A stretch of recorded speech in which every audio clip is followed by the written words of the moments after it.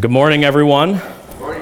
So great to be here all together on this sunny, finally relatively nice Sunday morning. Do you want this? My name is Brandon. I'm one of the pastors here. And I just wanted to take a quick moment before we get started in our text this morning. I guess this is my first time, being up here with all of you since being married. So I wanted to take a quick moment and thank everybody for your gifts and your prayers and your love and congratulations. Emma and I have been, really blessed to be here with you guys. You all mean a lot to us. We thank the Lord, for bringing us here and for all of you guys. So thank you to all of you. I've never been accused of being a man of many words, but I have been accused of being a man of awkward words. So please, for your sake and mine, just accept this. Our first month has been good. It's been lovely. We love each other. But if you come and ask how the first month has been, the awkward word I will give you is good. And that's probably going to be the only word, because I don't know how to answer other than that. But rest assured, if you're worried, it's been lovely. Unless you're, of course, feeling like you really want to do some harm and create an awkward situation, then by all means, come and ask.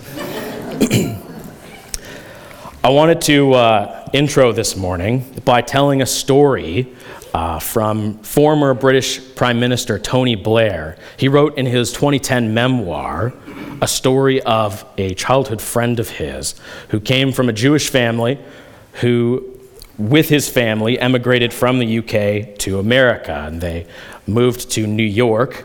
And the family was never very well off, and sad to say, shortly after they moved there, the father of the family passed away. Now, it took quite a bit of time and a lot of hard work for the young man in the family who was friends with Prime Minister Blair to work his way up and become fairly financially successful. And after he did, he would go to his mother and offer her, trips around the world and say, "Mom, I've made all of this money. Please, would you take some? Would you travel the world, experience things? We are able to now." And for some reason, to his surprise, she would never take him up on it. And some time passed, and as he grew older, she, her time came and she passed along, and they went to find her belongings that she'd left behind, looking specifically for her jewelry in a safety deposit box. And please bear with me, I'm really trying to make this dramatic, okay? So let's go. They found another box in the deposit box, and this box had a lock on it with no key. And so, thank you. He wondered, how do I get it open? And they got some tools and a drill, and story goes they drilled it open. And in it, you might be scratching your head or wondering what's inside. Maybe it's some cash or some rare jewelry, some valuables, some precious metal, maybe stocks and bonds. And they opened it, and they found tissue paper. And they rummaged through, and they pulled it out, and for some reason, he specifically mentioned that there was a lot of it. And they got all of it out, and in it, the mother's most prized possession, the thing that she valued the most, to put it in this extra safe box, was her U.S. citizenship papers. Let's take a moment to pray before we open up. Lord, it's because of you we're all here. It's because of you we all woke up this morning. We have breath in our lungs as we just sang. Lord, we thank you for the gift it is to be here, the joy that we have. Lord, we thank you for who you are and for your word, that you loved us and revealed yourself to us and gave us your word. Lord, I pray that we would be encouraged and strengthened by your word this morning. I pray, Lord, if there are those of us here who don't know you, you would call them to yourself, and we would all leave here having experienced you this morning. Lord, I pray you would get me out of the way. You are the potter, I am the clay. I pray that you would speak through me and this text this morning. We pray this in Jesus' name. Amen. All right. If you missed it from the story that I shared just a second ago, our topic this morning is citizenship. More specifically, we're talking about the rights and responsibilities that come with citizenship. If you recall a few weeks ago, Scott, as he introduced Philippians to all of us, mentioned that Philippi was primarily inhabited by, former and currently serving military personnel. And so all of the people, the men specifically who lived here, were proud, patriotic Roman citizens who took their rights and responsibilities seriously. And so for Paul to talk to them about citizenship, these Philippian believers picked up on what he was putting down very intuitively and instinctually. I've called this message this morning productive, patriotic, and poised, because it's my prayer that we would learn this morning to be productive, patriotic, and poised citizens. We were encouraged by Tim and Scott as we've been going through Philippians up until this point to be reading it each week. I think it takes only 14 or 15 minutes or so to get through the whole book. And so maybe you've read through the whole thing up until this point and you're going, okay, you weirdo, I've read this whole thing. I don't see citizen in here. I don't see the word. Where are you getting this from? And let me tell you, it is here, it's hidden, and it's in our text this morning. So, if you would be so inclined, if you have a copy of God's Word, would you open up to Philippians chapter 1? We're in Philippians 1, going from the end of verse 18 all the way down to verse 30. I'm reading from the ESV, by the way. I guess the others usually use the NIV, so if it's slightly different, there's no difference in meaning. It's just the group who translated it, changed a few words ever so slightly. All right, here we are. Philippians 1, beginning at the end of verse 18. He says, "Yes, and I will rejoice, for I know that through your prayers and the help of the Spirit of Jesus Christ, this," his present circumstances being in prison, "will turn out for my deliverance, as it is my eager expectation and hope that I will not be at all ashamed, but that with full courage, now as always, Christ will be honored in my body, whether by life or by death. For me to live is Christ, and to die is gain. If I am to live in the flesh, that means fruitful labor for me. Yet which I shall choose, I cannot tell," as if he has a choice here. "I'm hard pressed between the two. My desire, what I want, is to depart and be with Christ, for that is far better," he writes. "But to remain in the flesh is more necessary on your account. So convinced of this, I know that I will remain and continue with you all for your progress and joy in the faith, so that in me you may have ample cause to glory in Christ Jesus, because of my coming to you again." Verse 27, "Only let your manner of life be worthy of the gospel of Christ, so that whether I come and see you again or am absent, I may hear that you are standing firm in one spirit, with one mind, striving side by side for the faith of the gospel, and not frightened in anything by your opponents. This is a clear sign to them of their destruction and of your salvation, and both from God. For it has been granted, given, gifted to you, that for the sake of Christ, his glory, and the gospel, you should not only believe in him, but also suffer for his sake, engaged in the same conflict you saw I had, and now hear that I still have." Did you see citizen in there? It's hidden, and unless for some reason you did fantastically better in Greek than I ever did, and you're reading an interlinear this morning, both languages side by side, it's really easy to miss. It's actually in verse 27. The Greek has one word for our 6 English words, "let your manner of life be." The Greek word is politeuesthai, and it literally means all of you live as citizens as, or of. So verse 27, a very literal translation would be, only all of you live as citizens of the gospel of Jesus Christ. As I said before, it's fitting for Paul to write this, for the Lord to write it through Paul, because they would have picked up on it intuitively. They would have understood very quickly what we can easily miss. Talking about rights and responsibilities, as Romans, they had certain rights and responsibilities that non-citizens didn't have. Some of the rights included, tax exemptions or the right to due process before a court. Some of the responsibilities included military service for all of the young men. It meant upholding the dignity of the empire and the emperor. And so citizenship is important. We're commanded to take it seriously. We're commanded to be good citizens. But I want to be very forthright and say at the beginning here that what I believe the most important part of citizenship is identity. And being forthright, identity has been a very popular topic in the past 5 or 10 years in Christian circles especially. And I want to say that I don't believe what Paul is getting at with citizen here is, self-worth and esteem. That's a part of it, but I don't think that's what he's getting at here.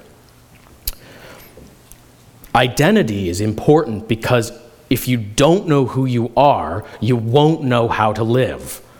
So citizenship is important because it gives you identity, and identity tells you how to live. If you don't know your identity, you don't know how to live. And so, please none of you be alarmed when I don't say it's 3 points, but in this text, I see 6 rights and responsibilities that we are given, that we are told to live out. Here is number 1. As citizens of the gospel, as Christians, you have the right and the responsibility to be unashamed. Would you look with me again at verses 18, 19, and 20? He says, "Yes, and I will rejoice, for I know that through your prayers and the help of the Spirit of Jesus Christ, this will turn out for my deliverance. As it is my eager expectation and hope that I will not be at all ashamed," he says.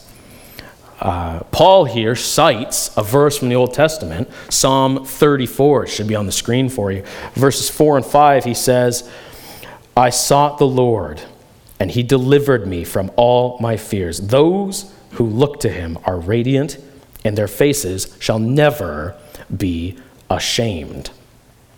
On the one hand, as believers, we have a right to be unashamed because we know that the Lord is faithful and good, and he always delivers. In Paul's circumstance, he didn't know if deliverance would look like getting out of jail, or if it meant, being delivered from his earthly body of sin, as he complains about in Romans 7, if you're familiar with it.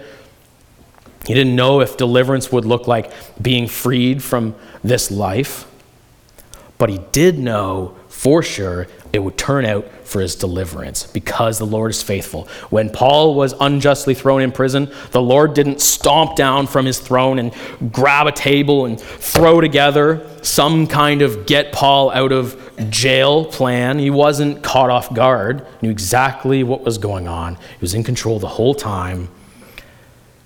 He will always deliver one way or another. So on the one hand, we have the right to be unashamed. On the other hand, we have the responsibility.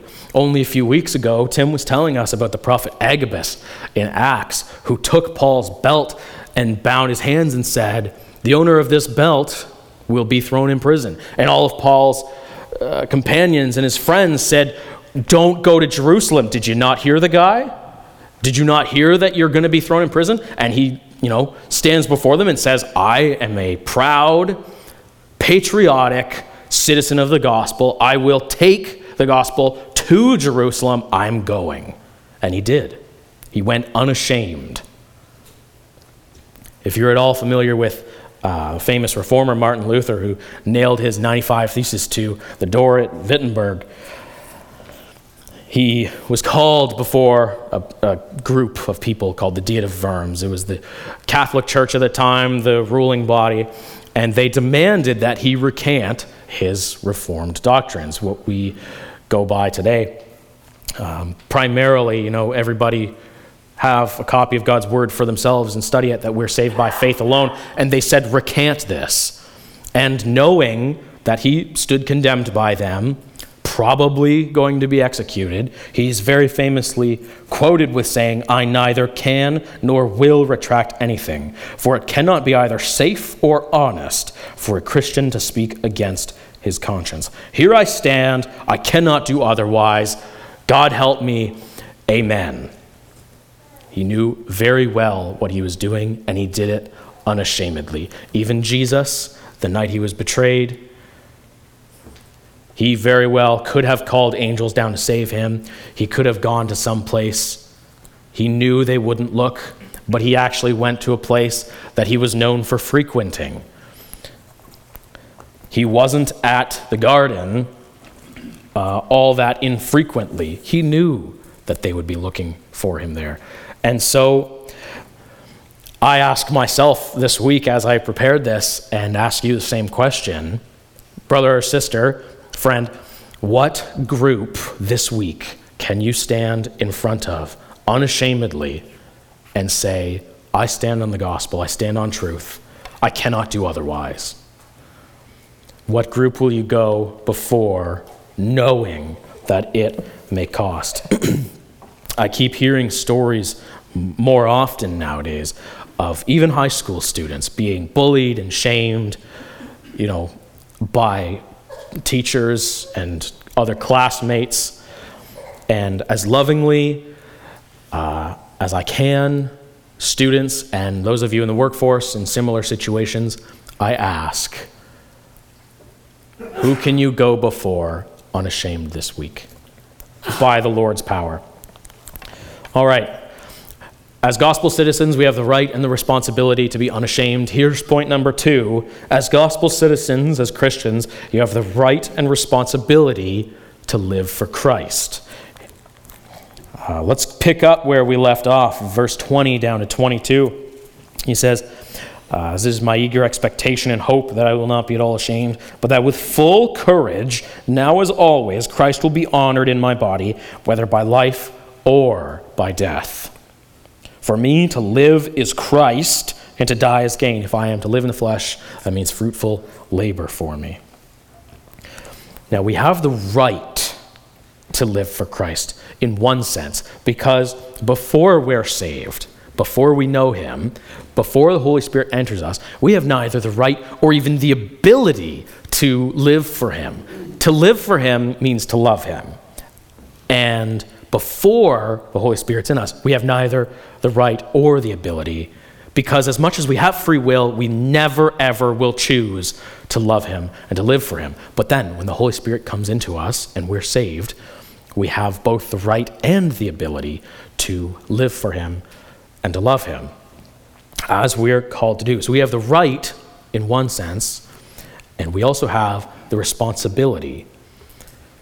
We talked a little bit about Paul being unjustly in chains in Rome, in prison.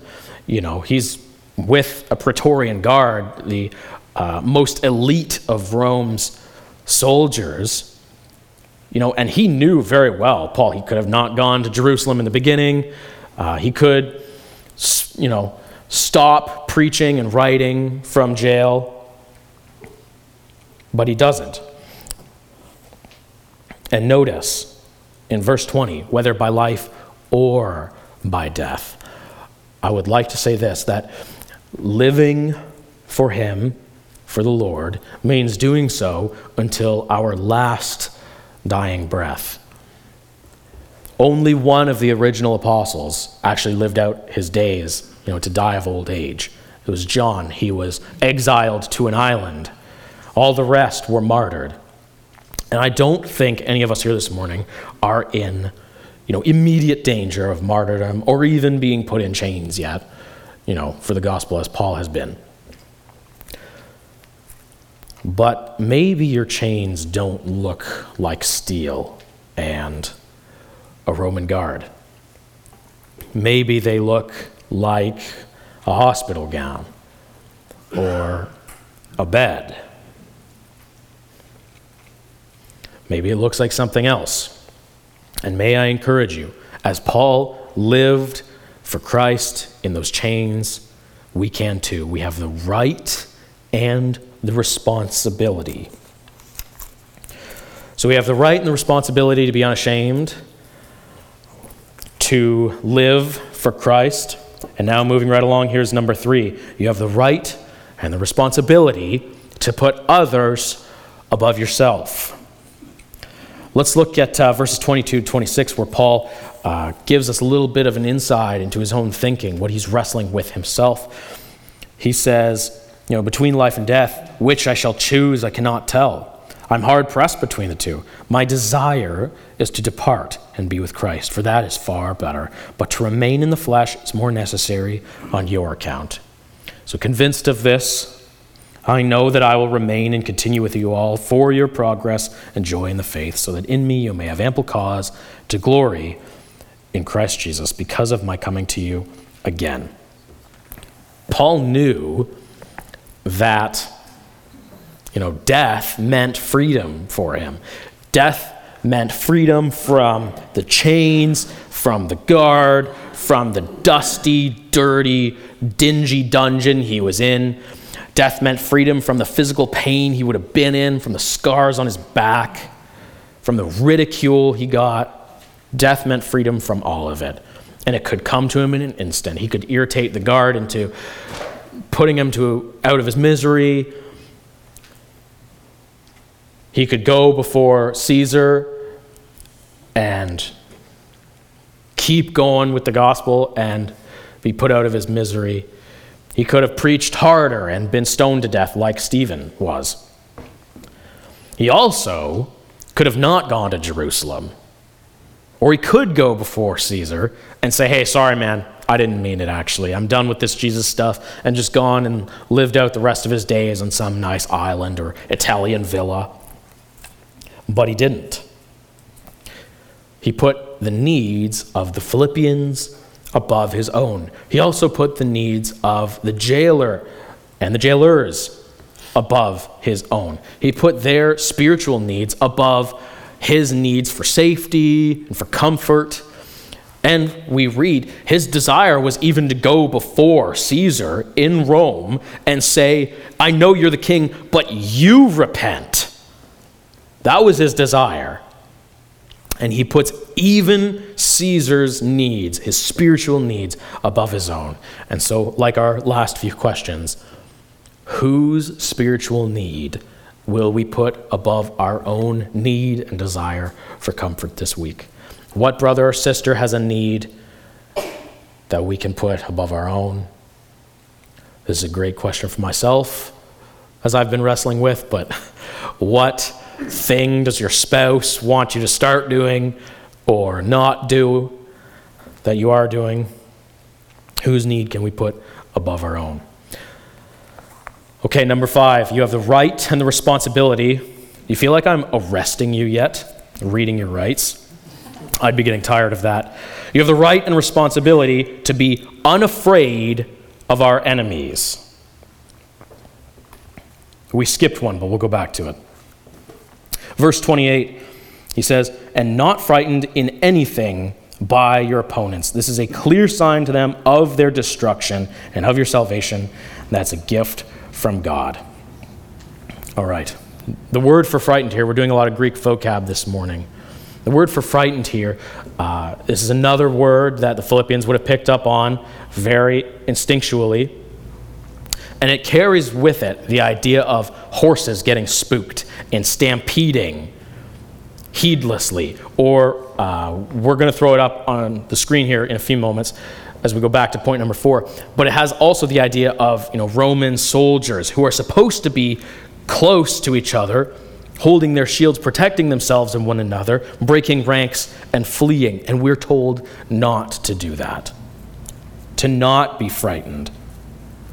3 important notes on not being frightened in anything by your opponents. Okay, quick side notes. 1, the church does have enemies. 2, one of those enemies is death.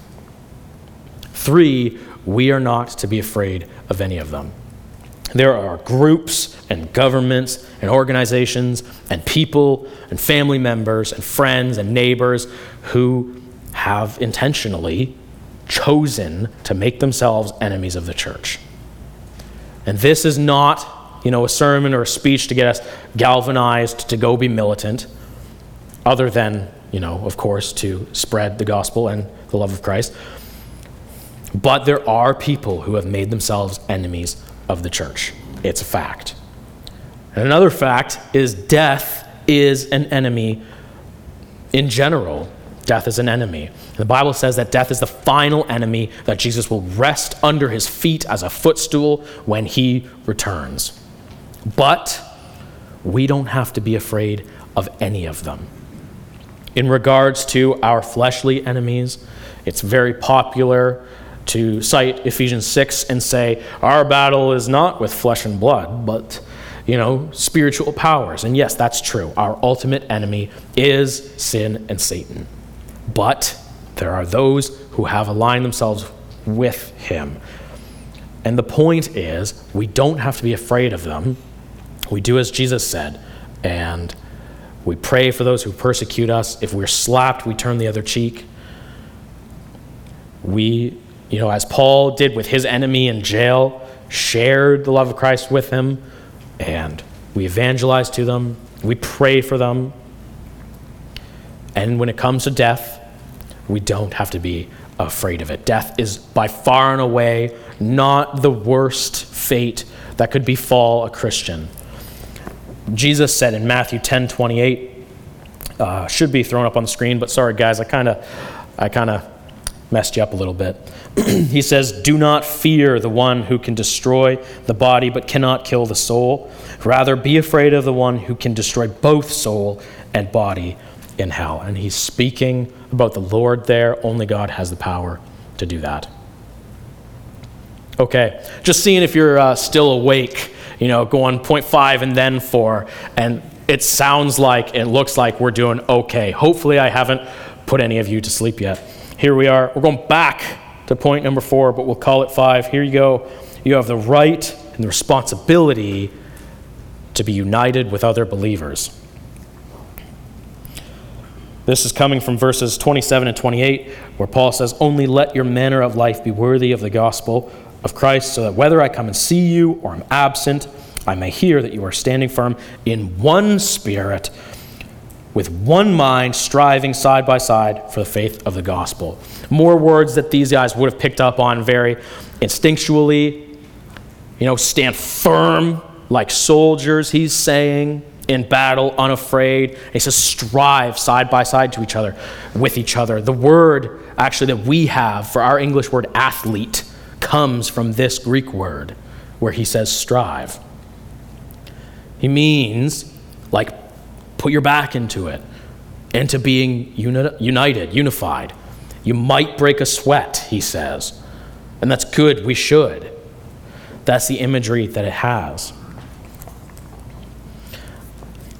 There is a picture that should be coming up here. These soldiers. So when he's saying strive side by side with each other, this is the image that they would be picking up on. It's these soldiers who create this fortress with their shields so that enemy arrows can't get any of them. Important note on Christian unity, we are not codependent, excessively reliant on each other for needs, but we're also not independent. We're not meant to be lone islands, lone wolves. We are interdependent, meaning we depend on each other as these soldiers did. They counted on each other for protection, and that none of them would be afraid and break ranks. Okay, so let's go back over all 5 points so far. You have the right and the responsibility to be unashamed, to live for Christ, to put others above yourself, to be united with other believers, to be unafraid of our enemies, and in closing, here's point number 6. You have the right and the responsibility as Christian citizens of the gospel. It sounds kind of backwards, but to suffer. Would you look with me at verses 29 and 30? He says, "For it has been granted to you that for the sake of Christ you should not only believe in him, but also suffer for his sake, engaged in the same conflict you saw I had, and now hear that I still have." And I'll close with this story to illustrate this point. J. Oswald Sanders used to tell the story of a missionary in India who would travel every day to a different village and share the gospel with them. And he was a poor man, poor enough that he couldn't even afford to put shoes on his feet. And so you can imagine probably, although you may not want to picture it, what his feet looked like, all blistered and bruised and bloody as he travels these dirt roads in India. And story goes that he came to a village one day and starts, around noon, getting up and preaching to everybody. And the whole town comes and gathers around and listens attentively and then says, "There's the door. We don't want your message. We don't want any of what you're selling."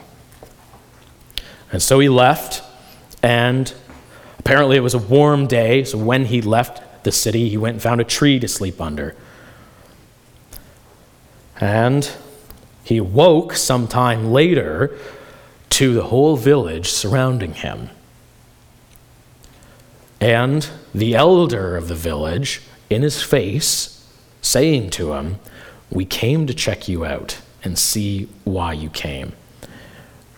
We noticed your feet, and we've concluded that we want to hear from a man who is willing to suffer so much to bring us his message." You have the right and the responsibility to be unashamed, to live and die for Christ, to put others above yourself, to be united with other believers, to be unafraid, and to suffer. Let's pray. Lord, we thank you for this text.